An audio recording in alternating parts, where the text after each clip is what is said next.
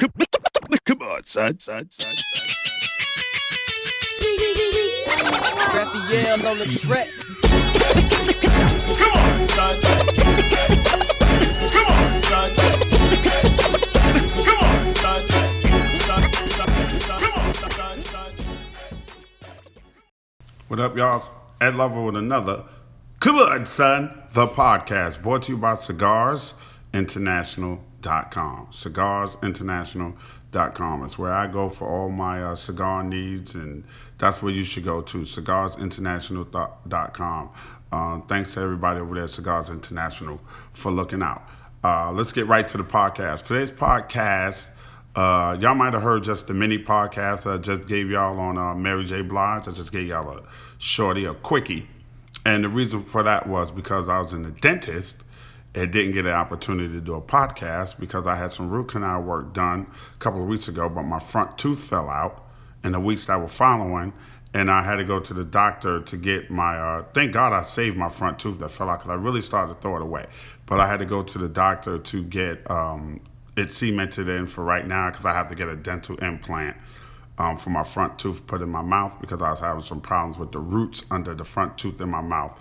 And ladies and gentlemen, let me tell you something. Dentistry can be expensive without the shadow of a doubt. So if you haven't been in a while,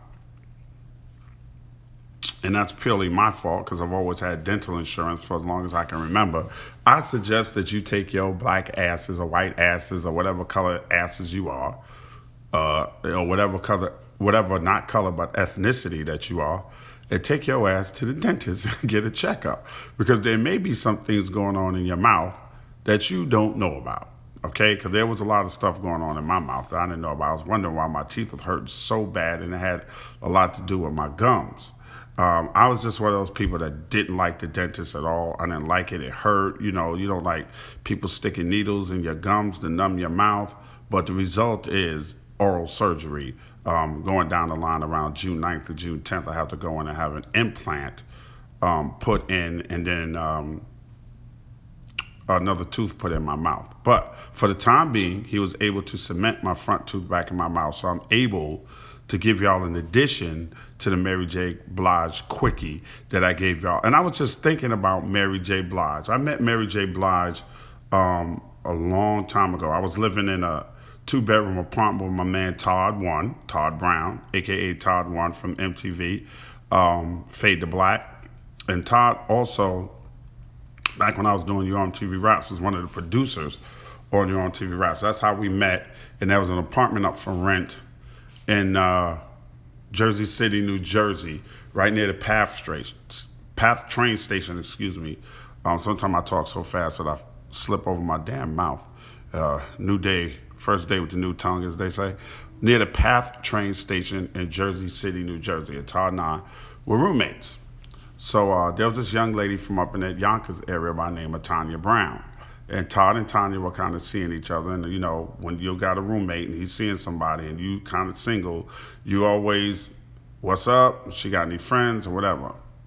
So she brought this girl over named Nikki, and Nikki and I kind of hit it off, but nothing ever really transpired between us. It wasn't really romantically. It was always on the fringes of being romantic, but it wasn't, one of those things like, I think she kind of dug me and I kind of dug her, but I think our heads were in two different places at the time. So Tanya calls one day, and she's like, Ed, what's good? I'm like, what's good? She's like, nothing. What you guys doing? Todd around? I'm like, yo, Todd might not be around later. I think he got to work late, but I'm going to be home, And which was happening. She was like, well, me and Nikki and some of the girls, see what's up with y'all. Maybe we could play some cards and just kick it at your crib. I was like, okay, cool. Now, let me give y'all a setup of my place. We had a 2-bedroom, 1-bathroom. Both of the bedrooms were downstairs, but that was a different floor than the upstairs. Then there was a spiral staircase, and upstairs was the kitchen, the living room, and the dining room. And then there was another spiral staircase, and that was a loft space and a roof, because we had the roof. That's the first time I've ever had a roof deck. So there was nothing up there, major. Like, we could put a barbecue up there, some chairs and stuff, but it was nothing compared to the roof deck I had when I lived in LA, but that's a totally different story. Okay, I tell Tanya, cool.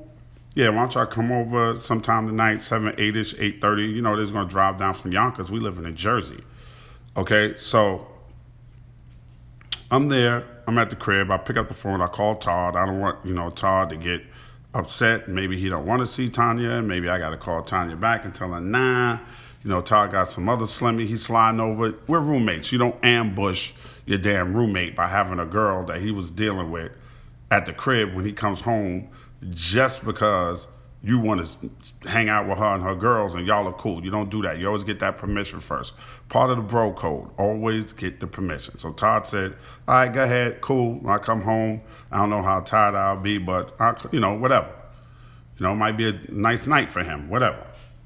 But Tanya and Nikki and the girls come over. Matter of fact, I don't even think Nikki came that night. I think just Tanya came, and we all playing cards, and we all chilling. And Mary is there. She introduced her to me as Mary. This is my homegirl, Mary. So I'm like, all right, cool. So we playing cards and, having a couple of drinks. Everybody's having a good time, playing little spades. People underbidding, overbidding, the regular spades game, laughing. If you know spades, you know how the game goes. There's always going to be some laughter and some fun. So while we're playing spades, Tanya says, Ed, Mary sings. And I go, really? I was like, Mary, do you sing? She goes, I sing a little bit. I was like, Tanya was like, sing something for Ed, Mary. Sing something for Ed, Mary. Ed has a lot of connections in the music business. And at the time I did. I knew a lot of people, and I still do, but more so then because back then that music industry was booming. And I mean, really, really booming. There's a lot of great R&B and stuff that was coming out from all over the place. And the record business was booming. They were making money. They were selling records. Records were selling, physical records. To me, that means something when people really go to the store and physically pick up your record and say that I want it. To me, it even means something when somebody pays for your record online to download it. Nowadays, it's, he did 1 million streams. To me, streaming is just on. And then if your song just happens to be played while it's on, it gets counted. And these artists are not really making a lot of money from streaming. The record companies and the artists ain't getting the money that they're supposed to get from streaming, comparatively speaking, to actual purchasing of a record. So that meant a lot. There was a lot of records being sold. You have to remember, before that, Michael Jackson had did 40 million on Thriller, and Prince had did 10, 15, almost 20 million on Purple Rain. So we're talking about the early 90s, after Mike, and, there was just so many groups out there and people were actually selling records. So I just wanted y'all to get my point that people were actually purchasing records. So if you were a talent, it was a good time to get into the music business because you could actually sell some records. It was Heavy D and the Boys, it was Salt and Pepper. I mean, there was groups out there that was selling records. Head first album went gold, I think, and eventually went platinum. Off your first record when nobody ever heard of you, amazing. People were making videos at the time, Okay, so let's get back to the spades game, my house. Tanya telling me, hey, Mary can sing. Ed has connections in the music business. So I said, yeah, Mary, if you're good, I'll, look around, see what I can do. So Mary didn't want to sing. No, I don't. I'm just want to cool out. And they kept egging her, come on, Mary, you got a beautiful voice. Sing something, sing something, sing something. I'll never forget this. Mary stood up and she sang a song called Go Outside in the Rain. Now, the song was made famous by a young lady by the name of Malira. And Malira did an excellent job. And if you, next to your computer, Google it, Malira, Go Outside in the Rain. The day is done, and there's no one inside this empty house to hold me. Now, I'm not a great singer, but that's the melody of the song. So Mary sits up in my house, and she sings that song by Malira. And I promise you, ladies and gentlemen, boys and girls, and children of all ages, the hair on my arms stood up. I've always been hairy, but I don't have a lot of chest hair, but my hair grows quickly. I always had a lot of hair. My hair on my arms, the little bit of hair on the back of my neck, because I actually had hair, I wasn't balding, stood up. I mean, I got chills. I had never heard such a raw talent like that before in my life. And I had people approach me about, this person can sing, this person, she sounds like Whitney Houston, and then you hear her sing and you like, she sounds like Missy Houston. Like she missed the Houston bus because she ain't Whitney, you know? But Mary's, I was absolutely taken aback. Like I knew at that very first moment that I heard her sing that I was listening to a special talent. Like a really, really raw special. She was raw, but she was a special talent. And I don't proclaim to be no big time talent scout whatsoever. But I knew it when I heard it. And I promise you, I wrote down every single number that I had. I asked her, what are you doing with your voice? She said, I just made a tape. She had made a tape in a mall, right? In one of those like karaoke booths. She made a tape and she gave it to her. I think it was a family member of hers. I can't remember exactly whether it was uncle or cousin. This is revisionist history, so stick with me. She made that tape, and whoever it was in her family was supposed to take it to Andre Harrell. So I told her, if nothing becomes of that, please call me. Call me. If I'm not at my mom's house, I'm not answering my cell or whatever. I'm not answering the phone here. Or page me, or I don't think I had a cell phone then, but whatever. I can't remember exactly, but it's my grandmother's number. Girl, you're fantastic. I know Russell Simmons. I know Leo Cohen. I know people all over the place. We're going to get you a record deal. There's no way in hell nobody's going to sign you. Well, as legend has it, Andre Harrell heard the same thing I heard, signed her, gave her the Puff, and the rest is history. And Puff took her, and he took hits from the 70s and 80s, yeah, and made them sound so crazy, and Mary J. Blige was born and has been a staple and iconic figure in the music business from that day forth. From the first time Andre signed her and was smart enough to put her with Puff. And I remember they did the Father MC, the Father MC record that she did.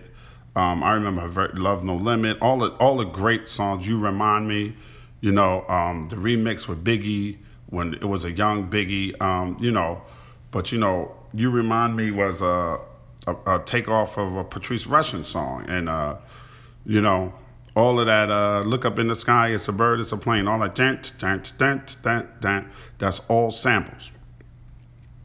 And there's been a debate, and the reason why I brought that up is because I was thinking about, how much great music has not only come from Mary, but from a lot of the artists of every generation, especially starting with the very first hip-hop, commercially successful hip-hop record, which was Rapper's Delight.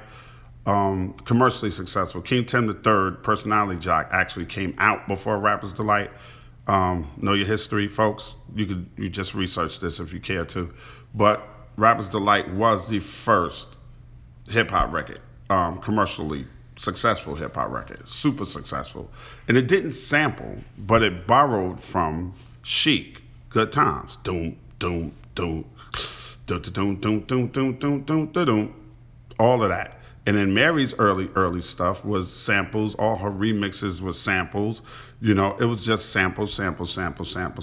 Like everybody was sampling. Heavy D, Mr. Big Stuff. Who do you think you are, Mr. Big Stuff? Go back and look the song up. That was a song before Heavy D ever made the song. Even when he did You Ain't Heard Nothing Yet, boom. Dude, that's Mr. Magic, Grover Washington Jr. Then he took it, flipped it again, and gave it to So For Real for Candy Rain Remix. All samples. I mean, in those days, Puff was the king of sampling. Puff would take hits from the 80s, yeah, and make them sound so crazy. And sometimes it's the 70s too. Hypnotized by Biggie. That's Herb Alpert's Rise. Run DMC, Peter Piper, Bob James, Welcome to the Mardi Gras. Pete Rock sampler. Come on, some of the greatest, even the Bomb Squad, Public Enemy, a lot of James Brown. What the Bomb Squad did that was different is they cut it into small little samples. Early NWA stuff that you hear, sample, Too Short, NWA followed behind the Bomb Squad, what Dr. Dre did with his sampling techniques by taking just a little smidget of it and making it something different. Too Short. The first time I heard Too Short, Life Is Too Short. That's Schoolboy Crush by it's the White Boys. I'm not Pieces of the Dream. They may pick up the pieces too. Y'all look it up. Right now I got a mind fart. I can't think of the name of the group. But that's where that came from. That's where that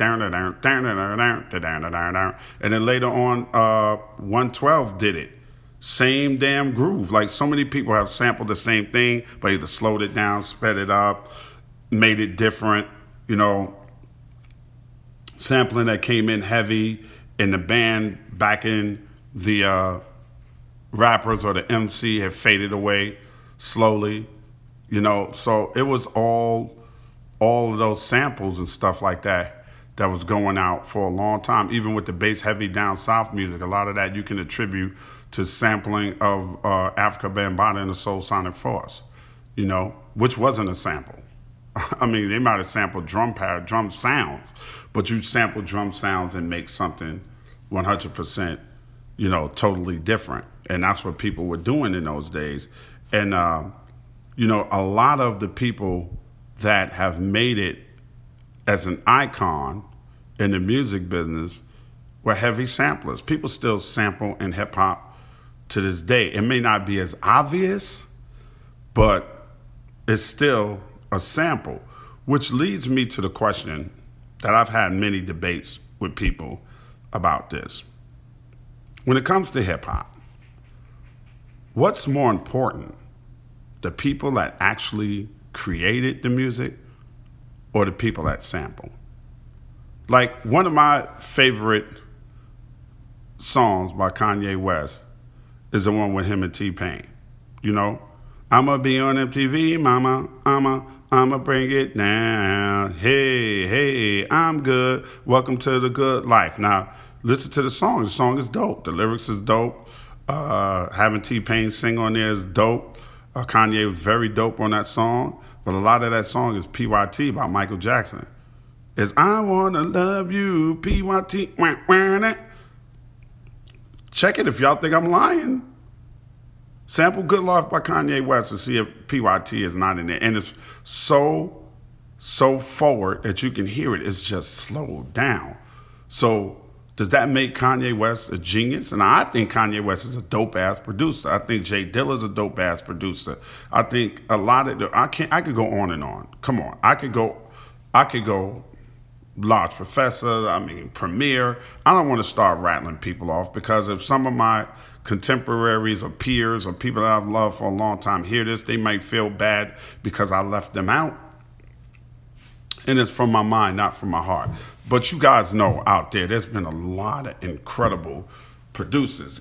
Dr. Dre, he's nothing but a G thing, right? That's a sample. Do. That's I Wanna Do Something Freaky to You by Leon Haywood. Right now. So all that sampling, man, has been going on for a long time. So what's the most important point? Is it the originator? Or is it the person that makes something new out of somebody else's music? And it's a tough one to call because would they be as dope if they couldn't sample? Would Mace be Mace without Kool in the Gang? What you know about going out head of red, doom, Hollywood? That's Hollywood Swinging by Kool in the Gang. That's original. That's not the sample. Kool in the Gang created that. Would Mace have had that hit? A bad, bad, bad, bad boy.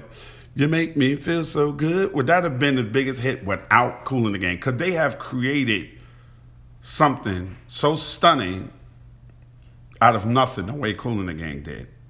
The way Bob James did. Would Peter Piper by Run DMC be as dope without Bob James creating Welcome to the Mardi Gras? Would Snoop be that dope without George Clinton? Would NWA have been that dope without I Make You Weak in the Knees, which Jay-Z and Jermaine Dupri went and took the same sample after NWA put out Gangsta Gangsta later on in life, JD took the same sample, flipped it again, and him and Jay-Z had a hit with Money Ain't a Thing. Well, Jay-Z have been as dope, but people producing for Jay-Z been as dope without Can't Knock the Hustle. Can't Knock the Hustle is not original. I'm taking too much time to give you a piece of my mind. That's not that wasn't original. Even with Mary singing, that was not original. No, I'll be there waiting for you. It's called The Fool's Paradise. That's the original song. That's the song. Would they have been as successful without the producers behind them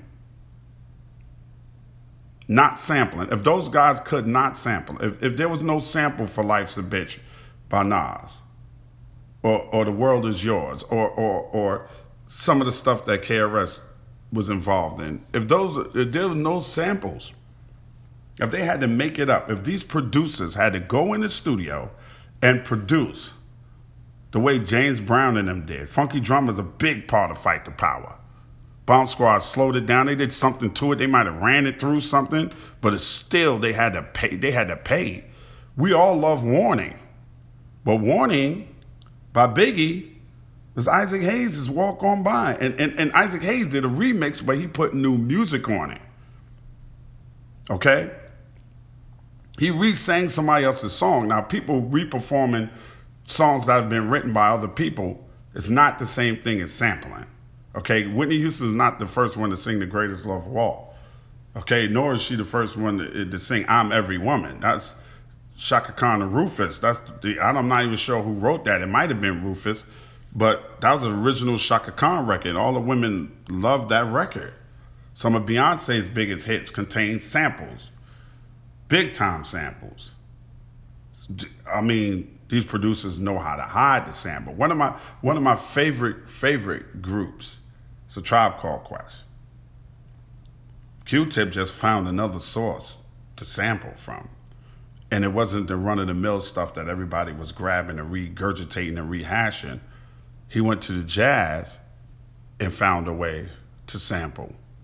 When I was in the band, sometimes you make up your own stuff, but you just change a note or two, and you groove on it, and it becomes something new. It's not the same song. It may sound like the same couple of notes, but if you play it differently, it becomes something new. That's what music is. Music, the notes are the notes.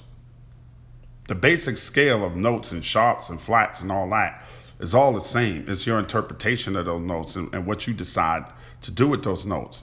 So once again, I ask the people that created this stuff, the people that really don't get their props for being the backbone of hip hop.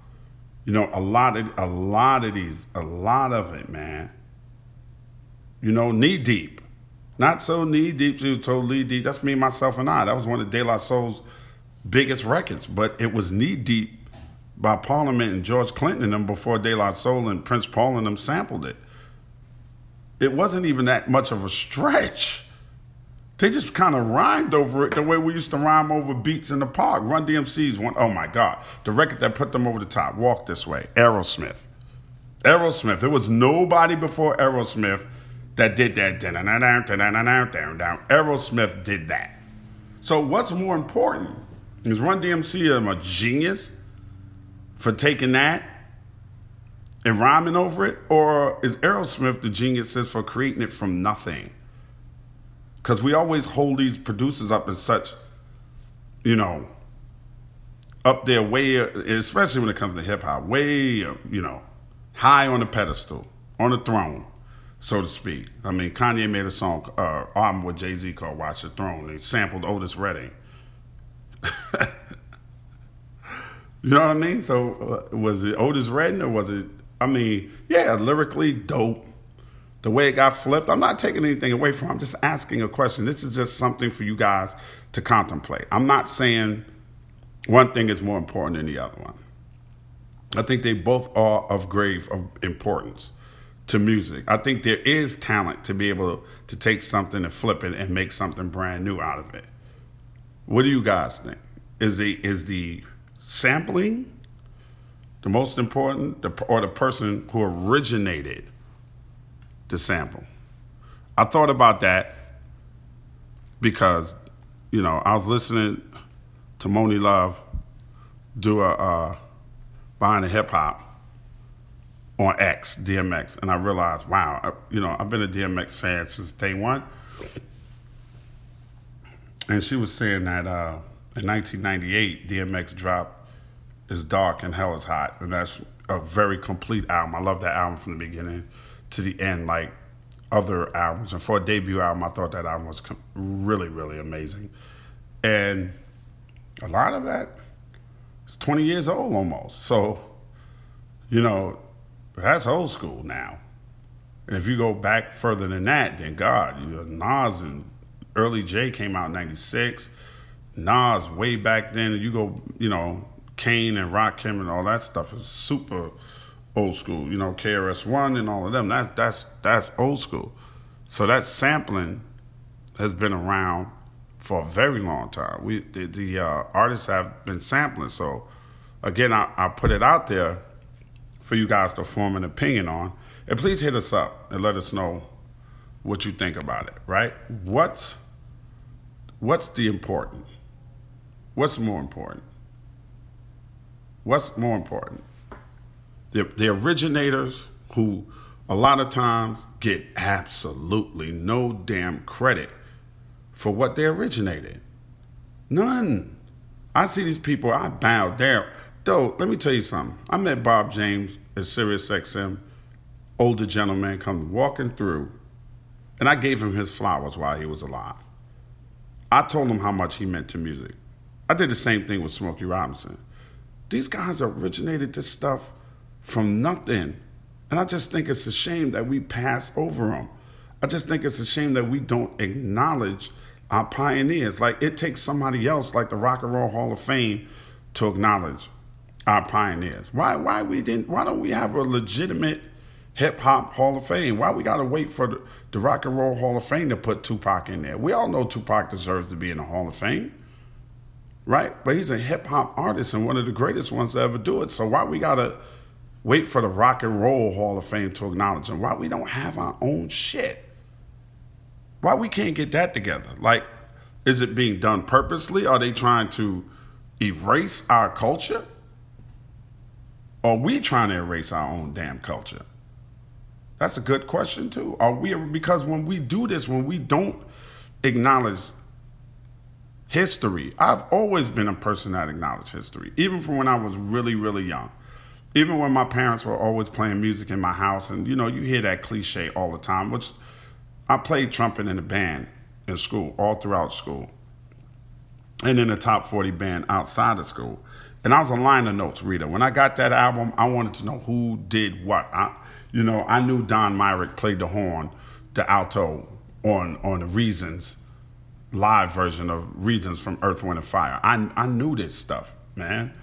I knew, who Jerry Hay was. I knew, who wrote Always and Forever. And then when I saw it come up on Michael Jackson's album, I was like, wow. I knew Quincy Jones was 13, 14-year-old trumpet player playing with Lionel Hampton. I know who Quincy Jones was before he ever produced Michael Jackson. I knew exactly who Quincy Jones was because my band used to play the theme to Sanford and Son, right? Whenever our band leader would go out and talk to another teacher in the hallway or walk away from us for a minute to take care of something, somebody would start up something that they saw on TV, man, and the whole band being there rocking, with a really dope, funky underbeat to it playing Sanford and Son, and then he comes back in the room and he stops us from playing Sanford and Son, and he goes, I'm not going to let y'all, I like the way y'all was playing that. I thought it was groovy, because he was a jazz saxophonist himself, Mr. Charles Williams. He's like, I thought that was groovy, but y'all can't continue playing that until somebody tell me who wrote the theme to Sanford and Son. And I raised my hand because I've been watching them credits. And he was like, James, because my first name is James. I think y'all know that. You can Google that and find that out. And I said, yes, Mr. Williams. The theme from Sanford and Son was written and produced by Quincy Jones. And he looked at me like, wow, how did you know that? Because I've always been a person that likes to know who and what and how and whatever came before me. And I think over the course of a period of time, we lost that. And I think over the course of a period of time, we continue to lose that. And if we continue to lose that, then it's going to happen again and again and again. And 10 years, 15 years down the line, will the young kids look at Future like he didn't make a mark? Will they look at Yo Gotti like he didn't make a mark? I mean, the only reason why we still really look at Jay-Z like that is not for the music, it's for the business. And Puff the same way. I mean, if them dudes didn't have the $750, $800 million that they have, these kids wouldn't acknowledge them for their greatness and for their talent. They wouldn't at all. I mean, shit, they don't really even acknowledge me unless their parents tell them what Yo MTV Raps meant to hip-hop culture overall. You know, the first international hip-hop video show, there were regional shows before us, and we all know that. You probably had one in your town. But we were international, and there's a lot of people that learned to speak English around the globe by watching Yo MTV Raps. Got that first taste of hip-hop from watching Yo MTV Raps.